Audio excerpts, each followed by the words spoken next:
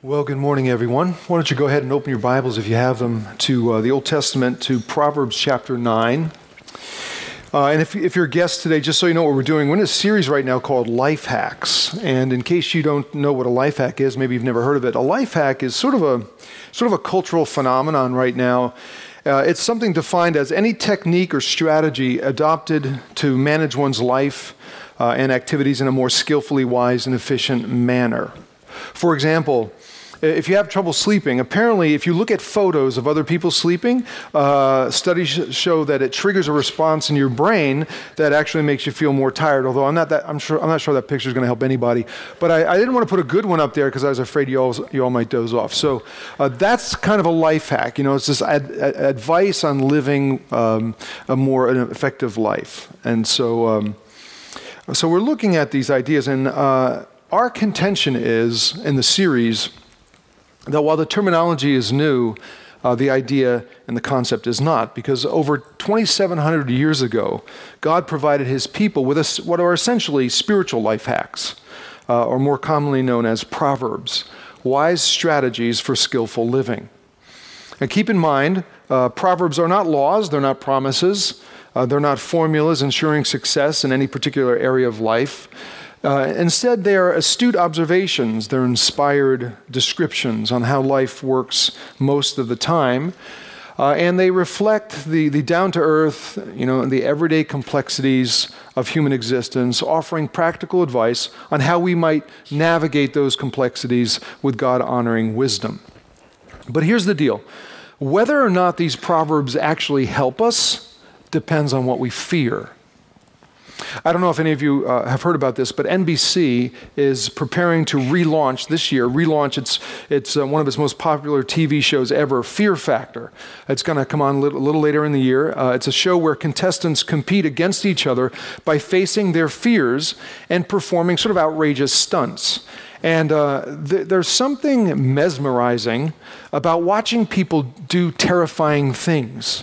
And I'm not the only one who feels that way. When the show first aired, it attracted record numbers of viewers between ages 18 and 49. And it, in fact, was the third most watched program of kids 14 and under. And the show, it's not for the squeamish. It can get pretty intense.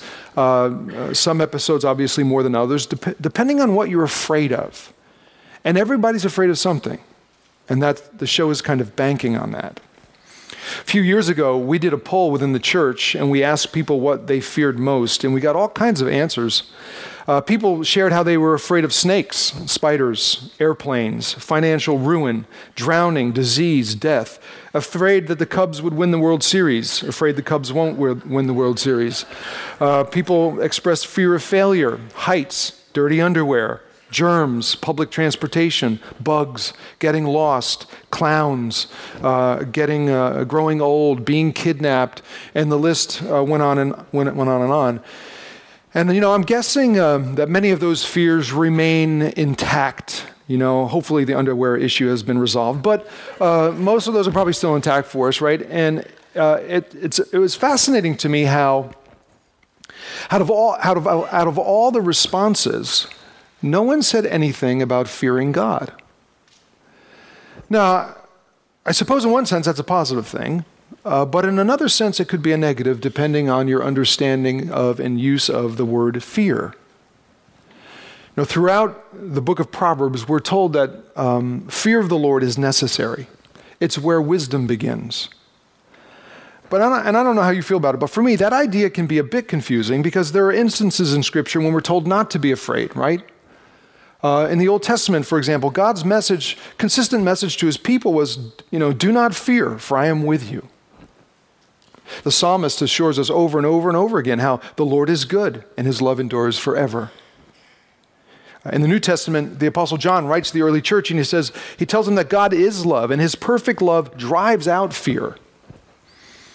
Christian author and thinker C.S. Lewis once said, God's perfect love we know casts out fear, but so do several other things: ignorance, alcohol, passion, presumption, and stupidity.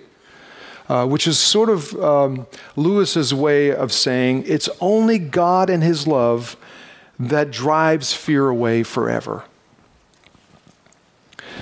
And yet we've got people in Scripture like Moses, David, Paul, Peter, Joshua, all saying we need to fear God. And then here, obviously in Proverbs chapter 9, verse 10, we're told the fear of the Lord is the beginning of wisdom. So what exactly does that mean?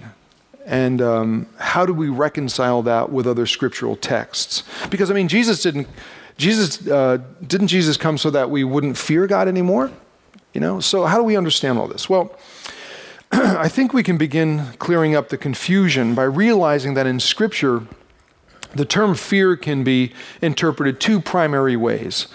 Sometimes the term fear can be interpreted to mean terror, horror, the kind of visceral reaction we have when we face those things we're most afraid of, like spiders, heights, illness, drowning, and apparently underwear. But the second meaning of the term has to do with respect, awe, and reverence. It's the kind of, and you know what I'm feeling, what I'm saying. It's the kind of fear and the feeling you get when you stand on the edge of the Grand Canyon, or at the feet of the Rocky Mountains, or at the base of a giant redwood tree, and you look up, and suddenly you experience this moment of just, intense realization that there are things in this world and in this universe that are much bigger, much grander, and more glorious than you and me. And when we have that experience, when we have that realization, we're sort of overcome with awesome amazement. We feel humbled, we feel small, we feel powerless. Well, it's the second meaning of fear that's represented in Proverbs. It's the idea of humble awe and inspired reverence of something and of someone much greater than us, and that's God. A more literal translation of Proverbs 9 could be rendered, awe and reverence of the Lord is the beginning of wisdom. In fact, the Hebrew term that's used here carries the idea of a reverence that flows out of a sense of weakness, of being powerless, but it doesn't just end with a feeling, it leads to action, specifically humble obedience, submission, and worship. So the writer says, this fear, this reverence of the Lord is the beginning of wisdom. Notice the word Lord here is spelled with capital letters. And whenever you see that in your scriptural text, it means that the Hebrew term being translated is the one that God used when he identified himself to Moses. And it's a term that's difficult to translate because it's just 4 Hebrew consonants known as the tetragrammaton, which means the 4 letters. And the English equivalent is YHWH. And our best shot at pronunciation is Yahweh. And its basic meaning is, I am who I am, or I will be what I will be. And the term emphasizes the unique, eternal, unchanging, all-powerful, transcendent, sovereign nature of our Creator. The God who is too great, too wonderful, too awesome to be ignored, disrespected, disobeyed, or even fully understood for that matter. And therefore, he is to be honored, he's to be revered. But is he? Is he? Well, certainly not by some, right? I mean, there are well-known atheists like the late Christopher Hitchens who assert that God is not so great. He's not even real. He's just a figment of our imaginations. Although I got to tell you, some renowned atheists are altering their opinions on that. Peter Hitchens, for example, Christopher's brother, was also an avowed atheist, but changed his position, became a believer, and he wrote a book challenging what he calls atheism's rage against God. Dr. Anthony Flew is another example, considered the world's greatest philosophical atheist and author of the classic academic text, The Presumption of Atheism, also abandoned his disbelief. Shortly before his death in 2010, he completed his final book titled, There is a God, How the World's Most Notorious Atheist Changes His Mind. And with intellectual honesty, Flew writes, the rationality we unmistakably experience, ranging from the laws of nature to our capacity for rational thought, cannot be explained if it doesn't have ultimate ground, which can be nothing less than an infinite mind. I have to go where the evidence leads. And let me tell you something, his radical turn of opinion rocked the sort of the academic atheistic community. But still, there are some in our world who want to deny God or just nudge him to the periphery.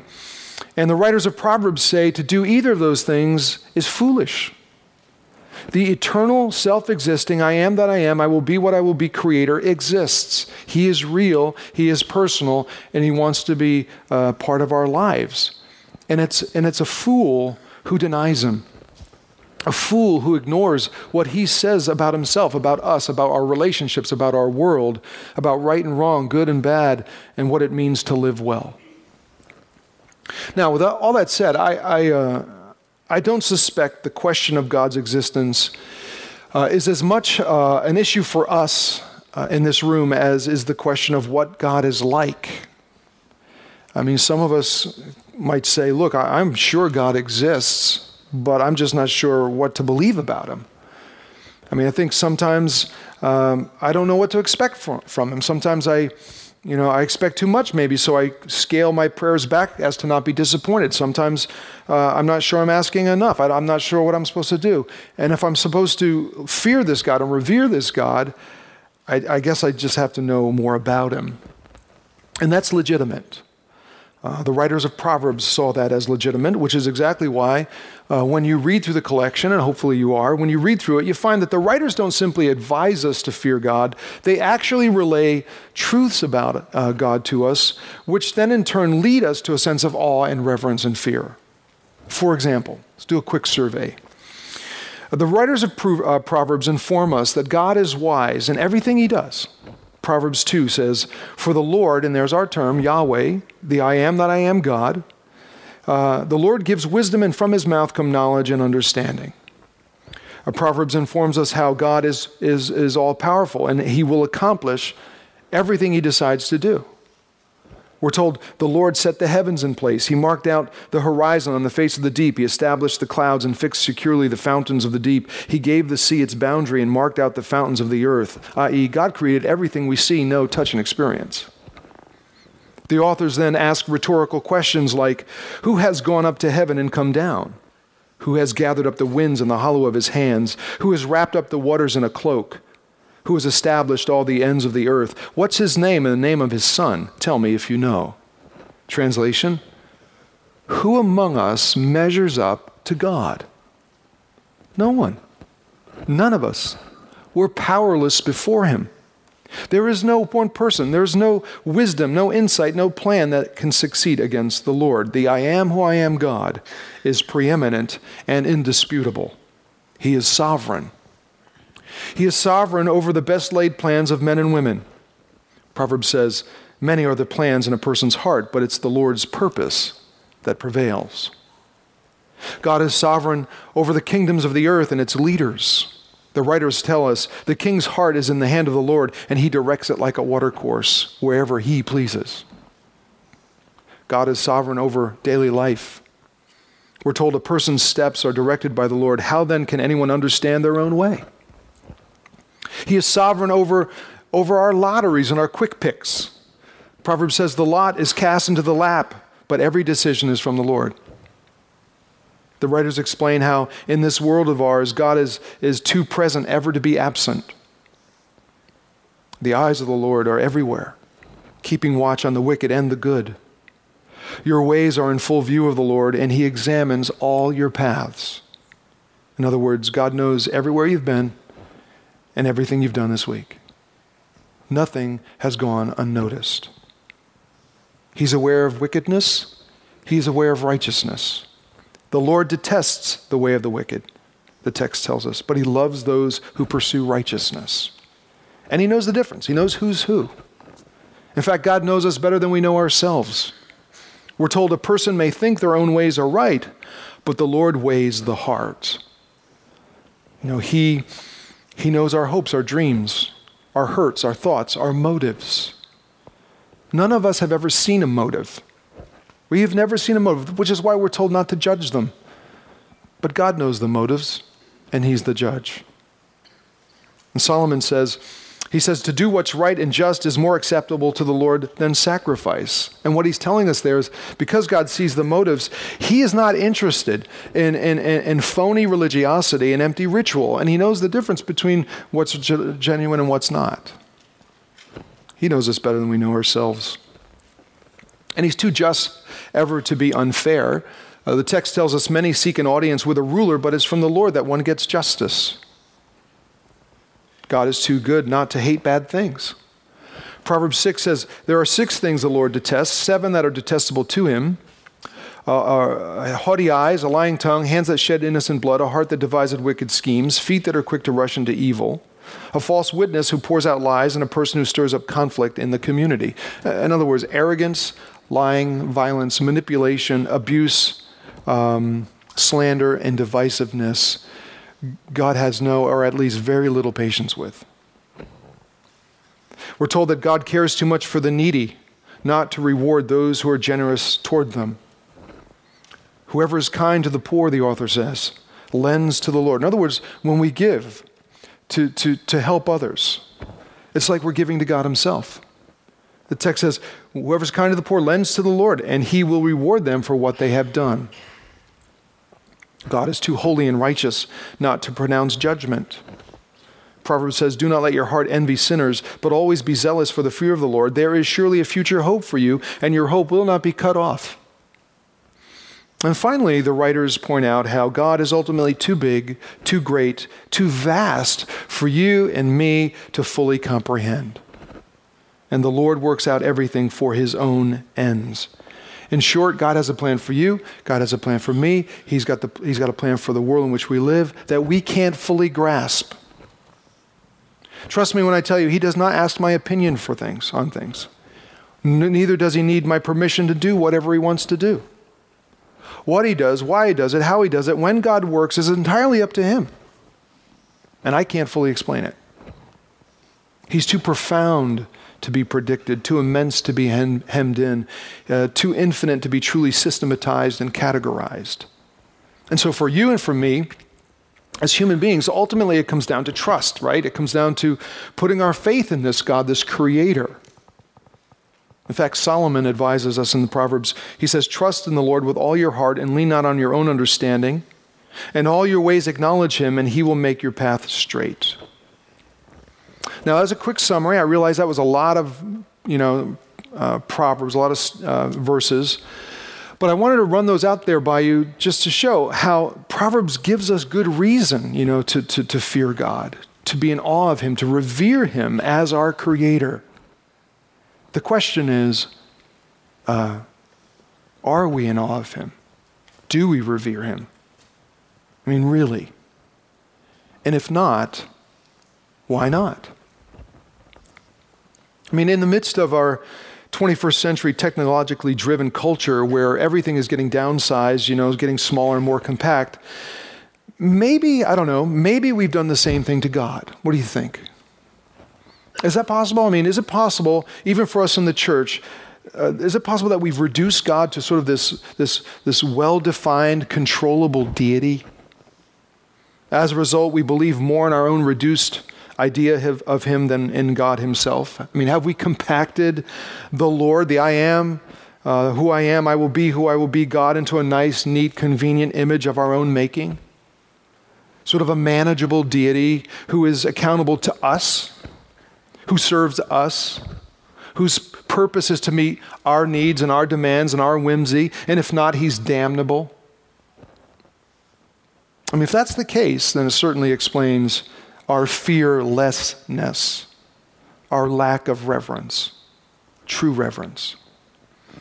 Because here's the deal, man. If God gets so small that we think we can sufficiently define him, describe him, demand him, and delineate him, then we will lose any sense of awe and wonder of him. We will. In fact, let me tell you, when you come in here, you should never fear a God, I say, that I can fully explain to you. Because then it's a God I've created, not the God who created me. Because the God who created me and the God who created you, the God who created the world in which we exist, is far more immense and glorious than the Grand Canyon, more majestic than the Rocky Mountains, more regal than a redwood. He's more magnificent than my little brain could ever imagine.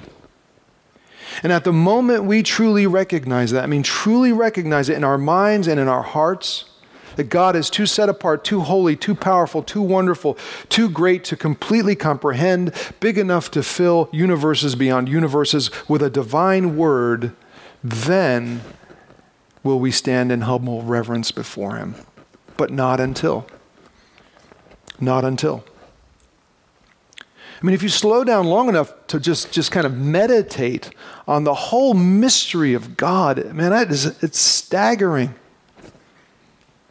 It's fascinating to me how, in America today, we live in a culture that's grown increasingly skeptical and cynical of organized religion, and yet remains exceptionally spiritual. A majority of Americans, well over 90%, believe in God. And so as a culture, we have this innate sense that something big exists beyond ourselves, beyond what we can see, hear, taste, touch, and smell. There's something more out there. And so there's this unrelenting search for the transcendent, for something independent of the material universe. And people aren't dumb. I mean, people realize that if God does in fact exist, how could we possibly understand everything about him? How can we do that? How can the finite comprehend the infinite? We can't. We can't. And with that being true, sometimes I think that we as Christians lose people in conversation when we try to present God in a neatly packaged systematic theology, inferring that we've got him all figured out. I'm not sure that's always helpful. And don't get me wrong, I'm not saying theology is bad. I like theology. I'm not saying it's bad. Neither am I saying God hasn't revealed enough about himself through nature and Scripture and Jesus that we can't know him. I'm just saying we have to admit that when it comes to God, the I am who I am, creator, a tension exists between revealed truth and incomprehensive mystery. And there are things about the Creator, who he is, what he does, why he does it, how he does it, that extend beyond our ability to grasp. And I realize that makes some of us anxious. But we need to be okay with our limitations. God is certainly okay with them. I mean, from his sovereign act of creation to the notion of how in Jesus deity comes to us, that we might gain some semblance of his power, his love, his grace. I mean, the very thought that God would enter history and sacrifice himself for humanity so that our rebellion against him could be forgiven, and that is the meta-narrative of Scripture. That is the good news. That is mind-boggling. Is it not? No human brain cell could conceive of such a thing. And so when we come in here together to worship collectively, to worship this God, this Creator, this Savior, I'm thinking we should be just blown away by the mystery of it all. Overwhelmed by what we know of him and in awe of what we don't. We fear him in the truest sense. I was thinking more about this the other day when I was walking my dog. And there are no voices from heaven. There are no lightning bolts. The dog didn't say anything to me. But I was praying about it. I just got this sense that God wanted to know, Ray, do you really fear me? Do you fear me? You're going to talk to the church about it, but do you fear me? And of course, my answer is yes. But I sensed the response was, well, are you sure about that? Because sometimes it sure doesn't seem so. Doesn't seem that way. Take Sunday morning, for example. There are weeks that there's so much going on in my head that I come in here and I leave God out of the equation. That's kind of embarrassing to admit to you. It's certainly not intentional, but it happens. I come in to worship with you guys, but I end up forgetting who I'm here for. And don't be offended, but it's not primarily you. I don't know, maybe it's because I'm tired, maybe because I'm anxious about what I've written, what I'm going to say. I don't want to babble on like a knucklehead. I don't know, maybe I'm contemplating what's coming on, what's going to happen later in the evening, or what I'm going to do for lunch, or the staff meeting later this week. I got all this stuff rattling around in my brain, all the moving pieces of Sunday morning, and sometimes I come in here and I miss the wonder and the awe and the mystery of acknowledging and affirming the presence of the Almighty in whom I live, move, and have my very being. You know what I'm saying? What about you? Be honest about it, because God already knows the truth. Just be honest with yourself about it. Do you worship God in fear and reverence, true reverence? Do you worship in reverence when you make it out 2 times a month maybe? Or when you stroll in late with our cell phones on and the day's activities rattling around in our brains and we slip out early to go watch the Cubs? Is that reverence? I mean, is that reverence? Let me tell you something. Some people think that reverence is about the way we dress. And if we don't come in here with suits and ties, we're irreverent. Reverence isn't about that. Some people think it's about the way we sing, the style of songs. It's not. Some think reverence is about religious lingo. It's not. Or that it's about silence. It's not. Some think reverence is about how much time we spend in this room. The longer, the more reverent. That's not true. Reverence is all about what you and I believe deep down inside about God and then how we respond to Him. That's what it's about. It's both a mind and a heart issue. And let me just say something, because I was thinking about this earlier today, just this morning. If God is just a theory to you, then it's just going to be a brain deal. If God is just a theory, then there's no emotional element to it. But if God is personal, if God is real, then there's going to be something that moves from the head to the heart, because reverence is about the brain and the heart. It's about the rational and the experiential. It's about the cognitive and the emotional. Which means when you come in here to worship together, I mean, I don't know if you come in fear and reverence of God. I don't know. But He does.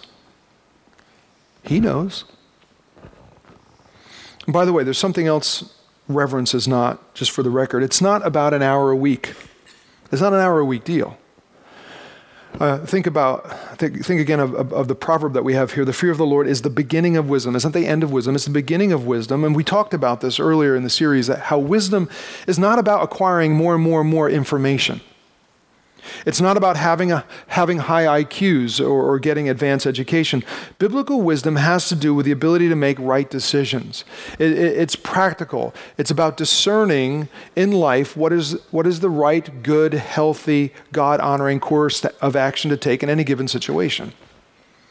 Interestingly enough, the Hebrew term used here for wisdom carries the idea of a skillful habit, an ongoing, day-to-day, hour by hour, moment to moment way of doing life according to what God has to say. And so here's the connection. If we genuinely fear and revere God, then we're going to listen to Him. And we're going to submit to Him. And we're going to obey His words. And we're going to incorporate His divine guidance into our lives and into our relationships and into our everyday decisions. Here at Parkview, we call it everyday worship.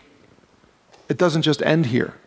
It's an everyday deal. In other words, when God says a man who commits adultery has no sense, whoever does so destroys himself, we will believe it and remain faithful to our spouses.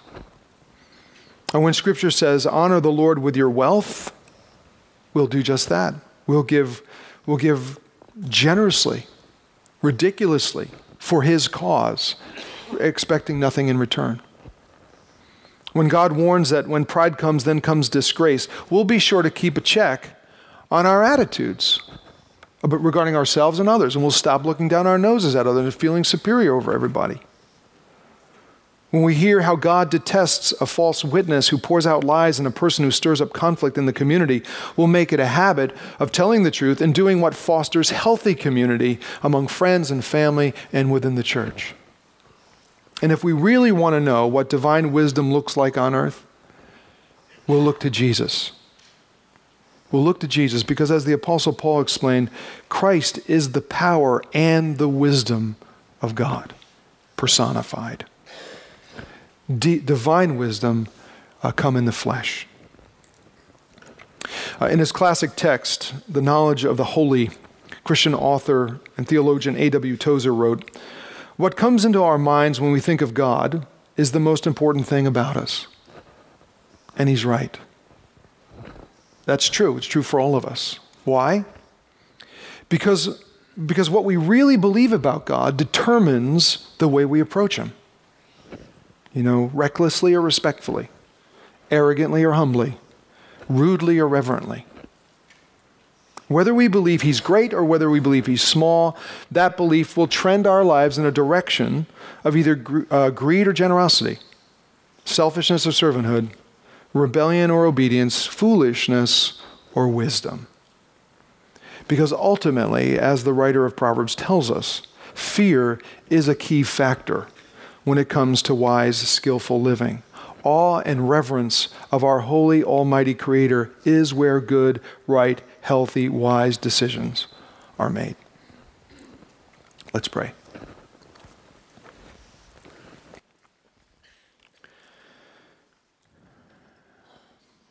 Our Father, we just want to take a moment to, at least I want to take a moment to acknowledge that you are the creator of all things. You're not a chum, you're not a buddy, you're not a servant to us in the sense that you give us everything we want when we want it, how we want it. You're not a genie in a bottle. You are the creator of the universe, who's holy and right and just and good and loving and all-powerful. Forgive us when we forget that, when we tend to make you in our own image so that we can kind of control you. This morning we stand in awe of you, for you are uncontrollable. We want you to know we love you this morning, and as best we can, we want to live for you, and we want to live right before you. Because we recognize and we admit you know what's best for us. You know what's right and good and healthy.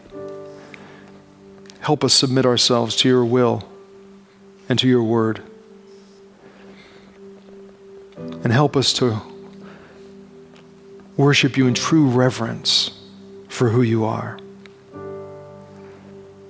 We stand before you this morning as weak, broken, powerless, sinful people. But we proclaim your love and your goodness and your greatness. We worship you this morning in true reverence. It's in Jesus' name we pray. Amen. Let's stand together, shall we?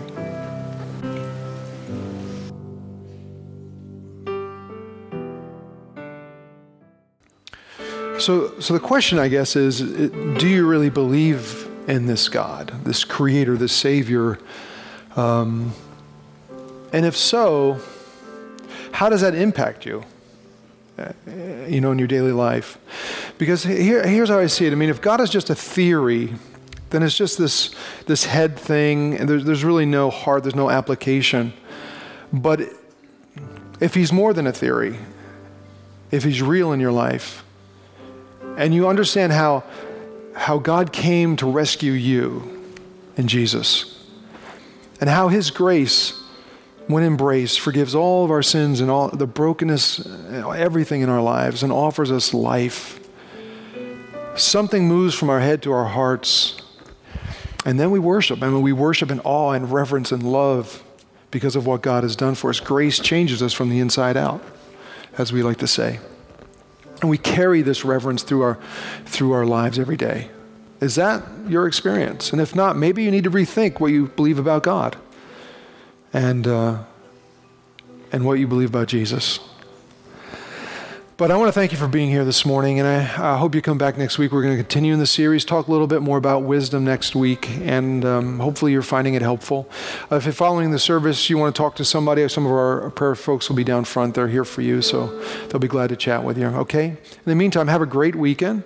Be safe, And I'll pray for us and we'll be dismissed. And now, Father, as the church leaves the building, we realize we don't leave you behind. You go with us. You go before us. You see every moment of our lives. You know our hearts.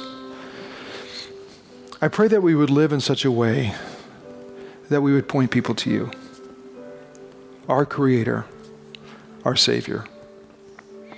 And so may your hand of grace and peace and power rest on your church today. I ask this in Jesus' name and for his sake. Amen. Thanks for being here. We'll see you next week.